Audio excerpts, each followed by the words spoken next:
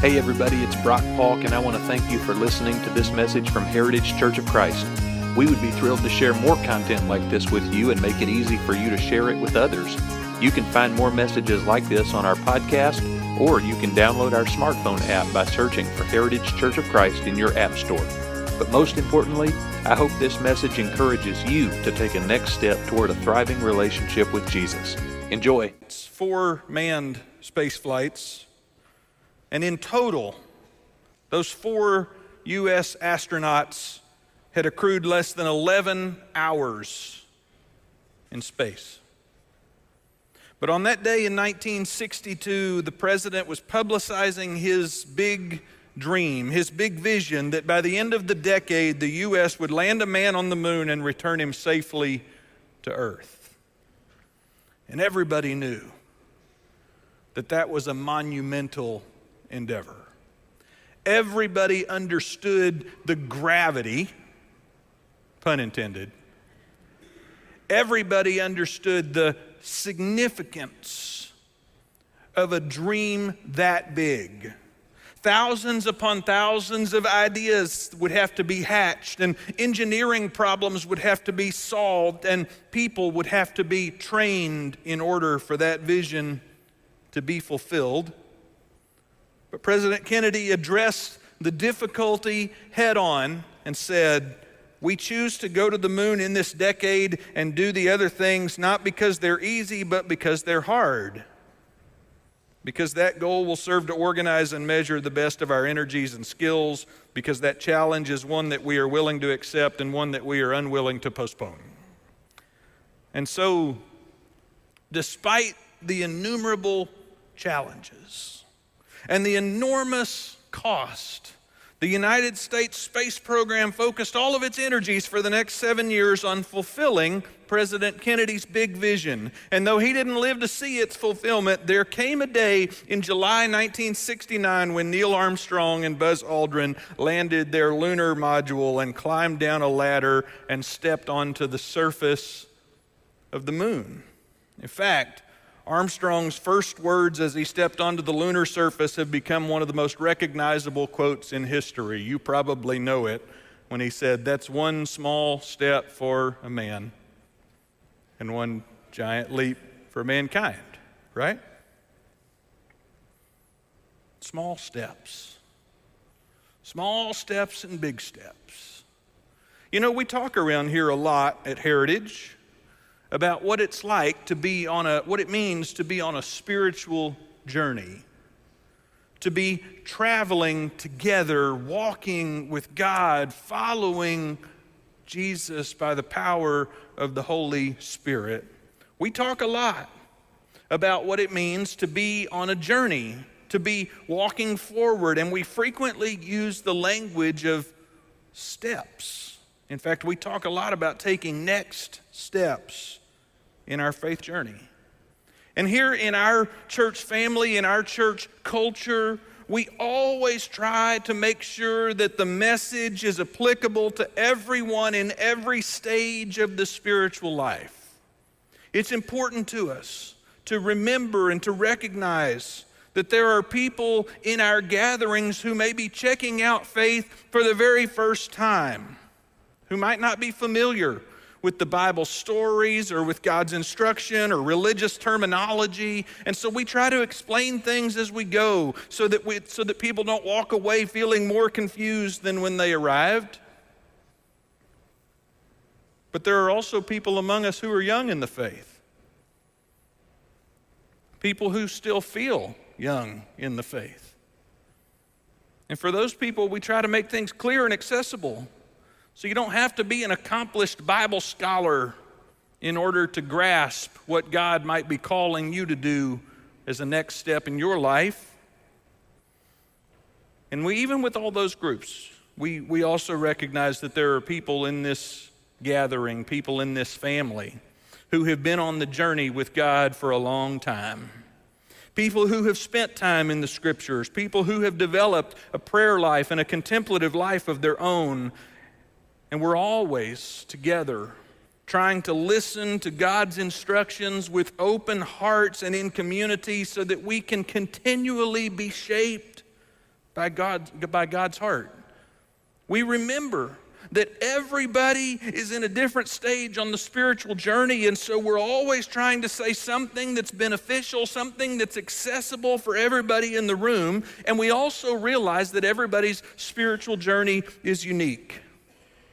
Because your religious background and your learning style and your temperament and your life experiences, everything about you is unique to you, and it influences your faith experience.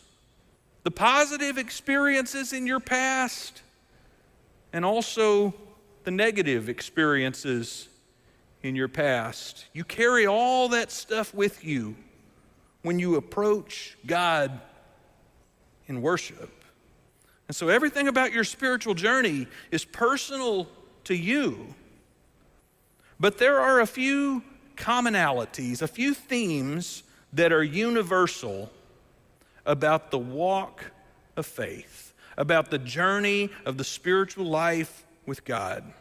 Because even though your story is unique, the human condition affects us all, and God's process for rescuing and restoring humans has a pattern to it. And so for the next couple of weeks, we're going to look together at some of the steps, some of the major themes, some of the stages of walking with God. And of course, walking with God for a long time involves a lot of steps, right? That makes sense. But there are some noticeable milestones along the way. When you think about it, Neil Armstrong took a lot of steps on the surface of the moon, but before he did that, decades before he did that, he had to learn to walk on Earth, right? He had to take first steps and learn to walk and talk before he could fly. And the spiritual life follows a similar pattern. And maybe, prayerfully, maybe as we look together at the pattern of the spiritual life, maybe you'll get a better idea of what the next step in your spiritual journey ought to be. So this morning I want to direct our attention to a couple of passages in the Old Testament book of Exodus. And if you've got a Bible with you, you're welcome to join us in that, because we're going to be looking at a few different verses and even skipping our way through so that we can make it through the narrative. But if you find your way to the second book in the Bible, the Old Testament book of Exodus, there's this example, this narrative example of how God approaches the project of redeeming humans. Even if you haven't spent much time studying the Bible yourself, you may be familiar with the story of the Exodus, because maybe you've seen popular movies like the old Cecil B. DeMille, the Ten Commandments movie, or maybe you saw Walt Disney's The Prince of Egypt when it came out 25 years ago or whatever that was. There are some memorable and miraculous scenes in this story. Moments when God displays divine power that baffles the imagination, but beneath those exciting miracle stories, underneath the stories of the plagues and the burning bush, there's a narrative that's being played out in the book of Exodus about God's initiating love. The book of Exodus begins with the people of Israel becoming slaves in Egypt. And the people of Israel were helpless. They were in bondage with no path to freedom. But God sees their suffering and remembers the promise that He made to their forefathers, Abraham, Isaac, and Jacob. And so God, with His initiating love, chooses to intervene. He speaks to this shepherd named Moses, chooses Moses to be his messenger to the people of Israel. Exodus chapter 6 and verse 6 records part of what God said to Moses. God said, "Go and say to the people of Israel, to the Israelites, I am the Lord, and I will bring you out from under the yoke of the Egyptians. I will free you from being slaves to them, and I will redeem you with an outstretched arm and with mighty acts of judgment. I will take you as my own people, and I will be your God. And then you will know that I am the Lord your God who brought you out from under the yoke of the Egyptians, and I will bring you to the land that I swore with uplifted hand to give to Abraham, to Isaac, and to Jacob. I will give it to you as a possession. I am the Lord. This is his promise. And this is what God does. Over the next 7 chapters of the book of Exodus, God sent Moses to confront Pharaoh, the king of Egypt, and demand freedom for the people of Israel. And every time that Moses made that demand, Pharaoh refused. And every time, God would send a plague on the Egyptians that was specifically designed to prove his power over the false gods of the Egyptians.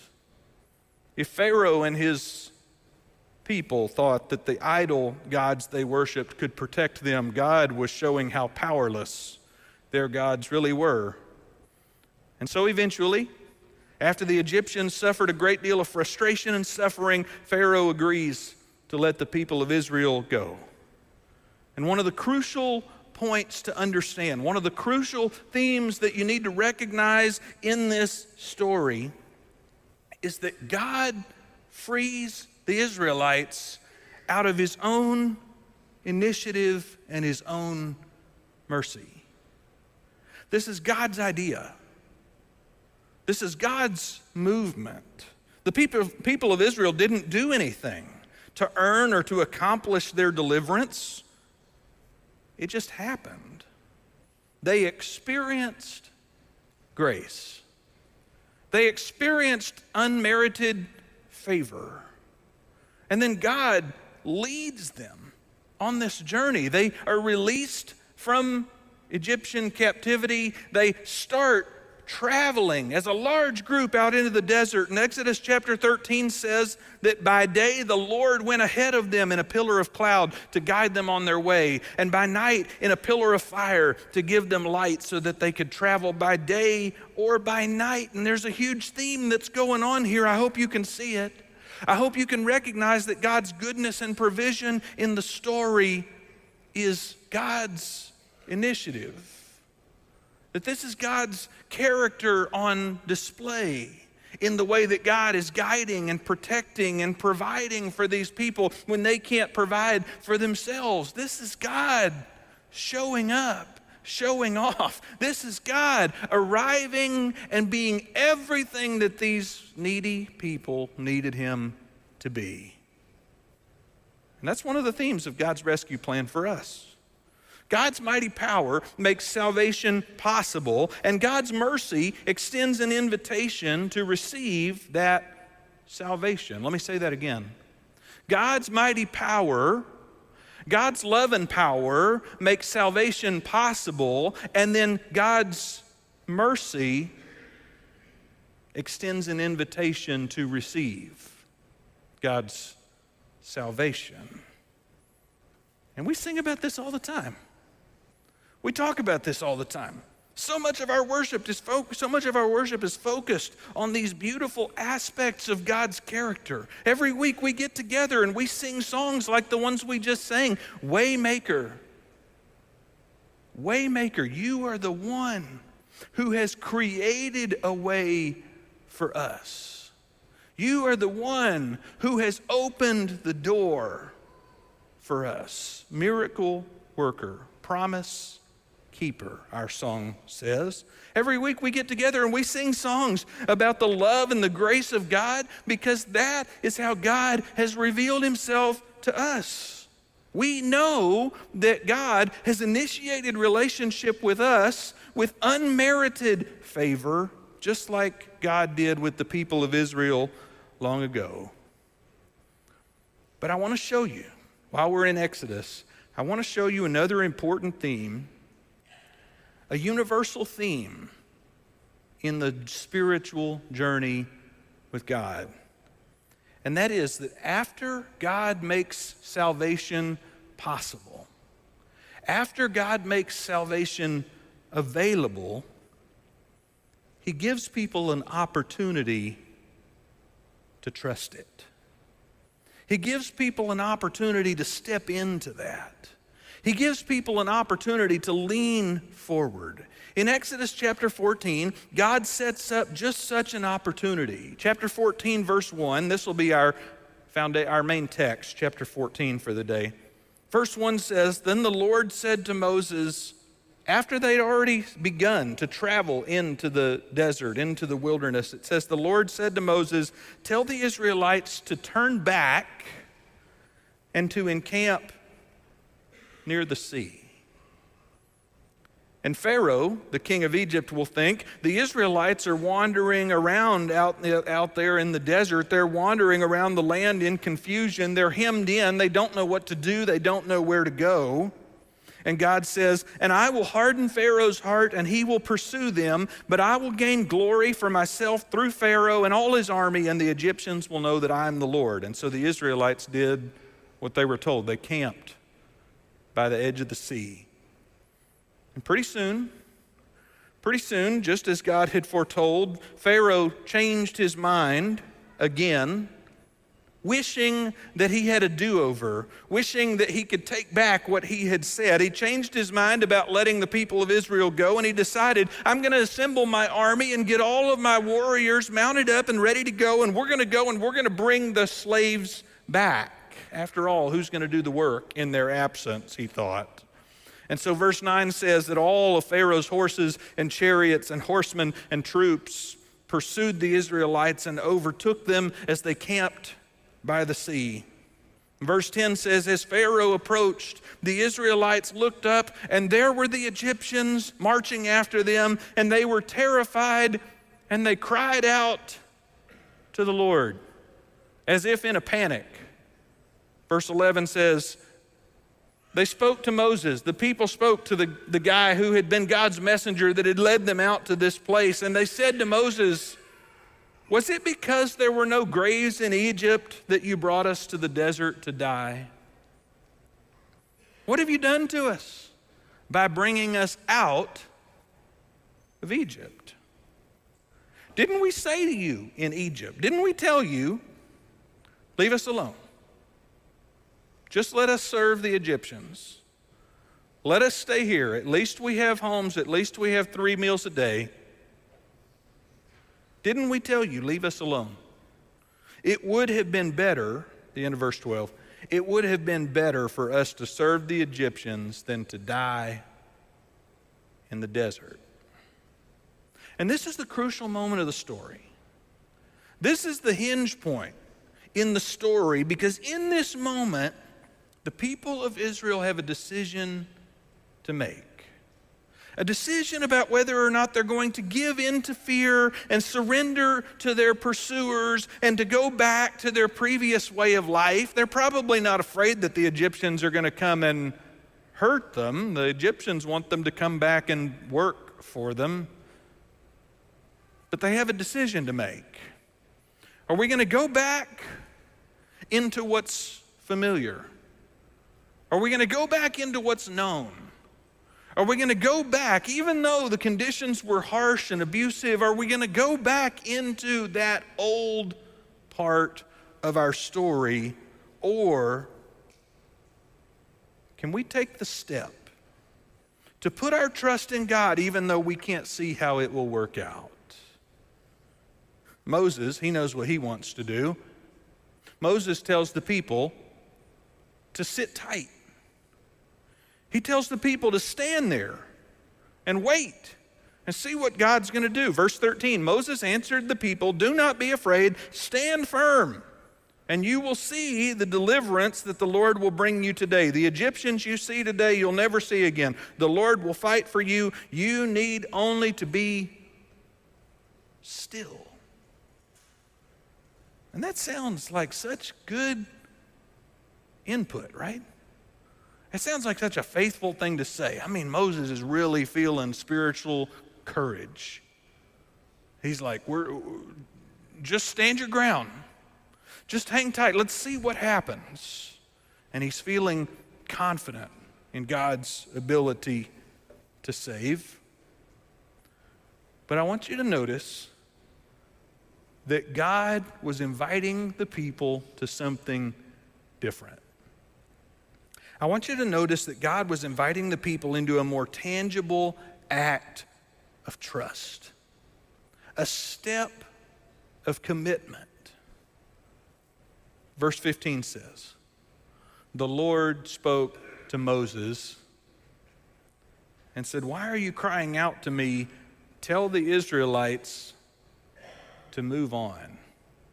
Maybe your translation says, tell the Israelites to move forward.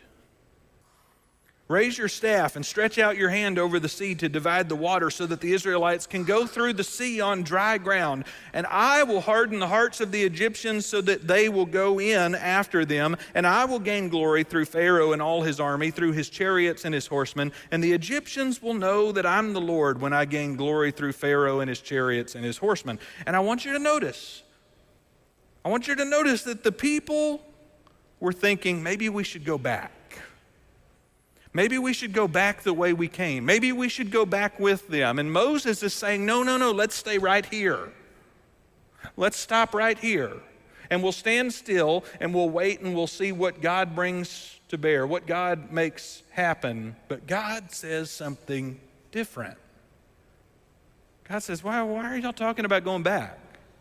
Why are you thinking about standing still? God says, tell the people to move forward. Their fear had them thinking about retreating. Their fear had them thinking about surrendering. Their fear had them thinking about just accepting the life of bondage that they had known before. And Moses is telling the people, let's just stand still. He says, just wait and let's see what God does. But God had arranged a perfect opportunity for the people of God to place their trust in God. And with the Egyptians behind them and the sea right there in front of them, God was inviting the people to move forward. It would be an act of faith. It would be a statement of commitment. It would be a no turning back kind of decision. And so God, in his great mercy, the text doesn't say that this was what this was about, but I believe God gave them some time to think about it. God gave them some time. It says in verses 19 and 20 that God moved that pillar of cloud in between the Israelites and the Egyptians so that the Egyptians couldn't move forward. And in verse 21, Moses stretched out his hand over the sea, and all that night the Lord drove the sea back with a strong east wind and turned the sea into dry land, and the waters were divided, and the Israelites went through the sea on dry ground with a wall of water on their right and a wall of water on their left. And the Egyptians gave chase, but God disabled their chariots so that they couldn't catch up. I don't know if you know it or not, but Exodus and the rest of the Old Testament, these are not the only stories from the ancient Israelites that have survived from antiquity. The teachers and the elders of Israel passed down their stories generation to generation, and the most important, notable collection of those stories outside of the Old Testament is called the Talmud. Jewish people still study the Talmud today, and in there you find the epic story of a young man whose name I may butcher. I meant to ask Johnny Miles or Jeff Harris if they could help me pronounce this earlier, but Nachshon ben Aminadav. You find the story of this young man. And according to the story, according to the legend passed down generation to generation by the Israelite elders from that day, when the Israelites were up against the shore of the sea and the Egyptians were approaching from behind and they're looking out at the water, Nachshon ben Aminadav made the courageous decision to be the first one to step into the waves. He was the one who decided he was going to walk forward. Whether or not he could swim, the story doesn't say. But the story does say that he kept walking. You know the feeling when you've been to the beach and at first you're in up to your ankles, and you keep moving forward, and sometime around thigh deep, you start to feel the force of the water pushing you. You start to feel like you have to be careful and watch your footing, because this could get out of control. Nachshon ben Aminadav keeps walking out further and further into deeper and deeper water. And at some point, the water reaches the level of his chest, and the Talmud says that he kept walking forward. And at some point, the water reached the level of his nose, and he started to try to swim. And the story goes, the story that's been passed down generation to generation from that day, the story goes that as he was floundering out there in the water, surely about to drown and surely terrified, it was at that moment that the sea split and the dry ground came up to meet Nachshon ben Aminadav. And the beauty of that story is that Nachshon ben Aminadav had made his decision. He wasn't going back to Egypt. He wasn't going back with the soldiers. He wasn't returning to that former life. He knew the conditions that he had come from. He had seen enough of the power of God through the plagues, through the Passover, through the pillar of cloud and the pillar of fire. He had seen enough of the power of God to know what his choice was going to be. And so even when he didn't know how God was going to carry him, even though he didn't know exactly what the next stage might look like, he decided that he would rather entrust himself to God instead of trusting his own understanding.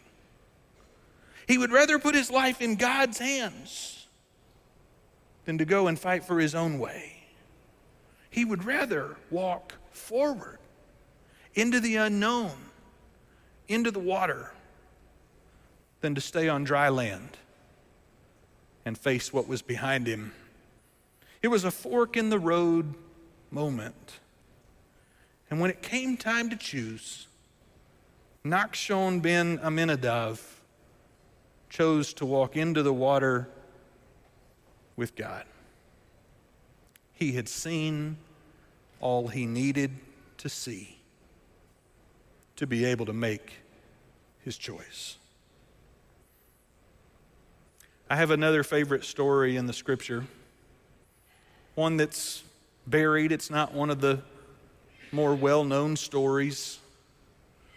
It's the story of a Philippian jailer in Acts chapter 16. A story of a Roman citizen, probably somebody who didn't have a Jewish background, certainly not a Christian background, maybe not a religious background at all. But he was a Roman citizen living in a Greek territory, and he had a job guarding a jail. And one night, that seemed like every other night, the jail was full of people, including 2 prisoners who had been brought in for disrupting the peace. 2 Christians, 2 disciples of Jesus. And as the night went on, these 2 disciples of Jesus, who could have very understandably been at the lowest point in their lives, they were praying together and they were singing hymns about Jesus. I wish I knew the tune. I wish I knew the tune. Your attitude should be the same as that of Christ Jesus, they may have sung. Who, though he was just like God, he didn't utilize that to his own advantage, but he sacrificed, he made himself low. He came and he initiated contact with humans. I wish I knew the tune. But the story in Acts 16 goes that as the night went on and as they were praying together and singing those songs, suddenly there was a violent earthquake, the text says. I haven't been through very many earthquakes, the really small little ones that we have around North Texas. But it says in the story that this earthquake was so violent that it broke loose all of the chains that bound all of the prisoners in the jail. I assume that means that the walls were cracking, and so the chains that were binding them to the walls fell off. And the Philippian jailer panicked. He panicked because he knew that if all of these prisoners escaped, it was going to be his head. It was going to be thought of as his fault. It was going to be his price to pay. And so he panicked. And in a moment of panic, he thought about ending it all. But these disciples of Jesus said, wait, before you do something rash. He said, we're all still here. And Acts 16, the Philippian jailer, it says in verse 29, the jailer called for lights to be brought in, and he rushed in, and he fell trembling before these two disciples of Jesus, Paul and Silas. And then he had them brought out, and he asked, sirs, what must I do to be saved? What made him ask that question? What made him ask that question? Maybe it was the song that he heard. Maybe it was the joy in their voice that he could hear that he had never heard people express in the jail all of the previous nights. Maybe it was the peace with which those men had accepted their situation. Maybe it was the words to the song. Maybe he'd never heard that story before. I tend to think it was the miraculous event of this earthquake that suddenly frees everybody, the Christians and the non-Christians. The miraculous event of feeling the earth shake, and he lived through it, but everybody was suddenly unchained from the walls, and he sees this happen, watches it with his own eyes, and then to find out that everybody had stuck around. He knew something was up, something was different, and so he asks these two Christians, what must I do to be saved? He had seen something that he couldn't ignore. He had noticed something that he couldn't just push aside. In verse 31, these two disciples of Jesus replied to this pagan Roman Philippian jailer, believe in the Lord Jesus and you will be saved, you and your household. Verse 32 says, then they spoke the word of the Lord to him and to all of the others in his house. And at that hour of the night, right there in the middle of the night, the jailer took them and washed their wounds, and immediately he and all of his household were baptized. Immediately, he and all of his household made a decision to step into the water to declare their trust in God. Immediately, he and all of the people in his household who most assuredly heard his story as soon as he walked in the door at home, he and all of the people of his household decided, we can't ignore what we've seen. We can't ignore what's happened. We can't ignore the initiating, merciful, gracious love of this God. We cannot ignore what's happened. And it would be foolish of us. It would be foolish of us to just go back to the way things used to be. It wouldn't make any sense. It would be illogical. It would be nonsensical for us to just return to business as usual when we've seen what we've seen. They said we can't go back and we can't stand still. We've got to move forward. We've got to walk into this future with God. And so, in response to God's initiating love, in response to God's gracious gift, in response to God's sacrificial favor, this Philippian pagan Roman jailer and all of his family said, we're going forward with God. And in the middle of the night, they went and they are dunked in water, immersed in water, a universal symbol, a universal act of commitment and identification. They were dunked in water. Seems like a small thing, like one small step for a person to take. But the truth is that the decision to not go back and the decision to not stand still, the decision to walk forward with God is a giant leap of faith. A giant leap. And it changes everything. God's gift to you begins with the offer of salvation. God's gift to you begins with an initiating act of love on your behalf. God's gift to you begins with the unmerited event of the crucifixion of Jesus Christ and the resurrection for your sake. God's gift to you begins with the offer and the invitation to salvation, and your life with God begins with one small step. And I wonder if today's the day for you.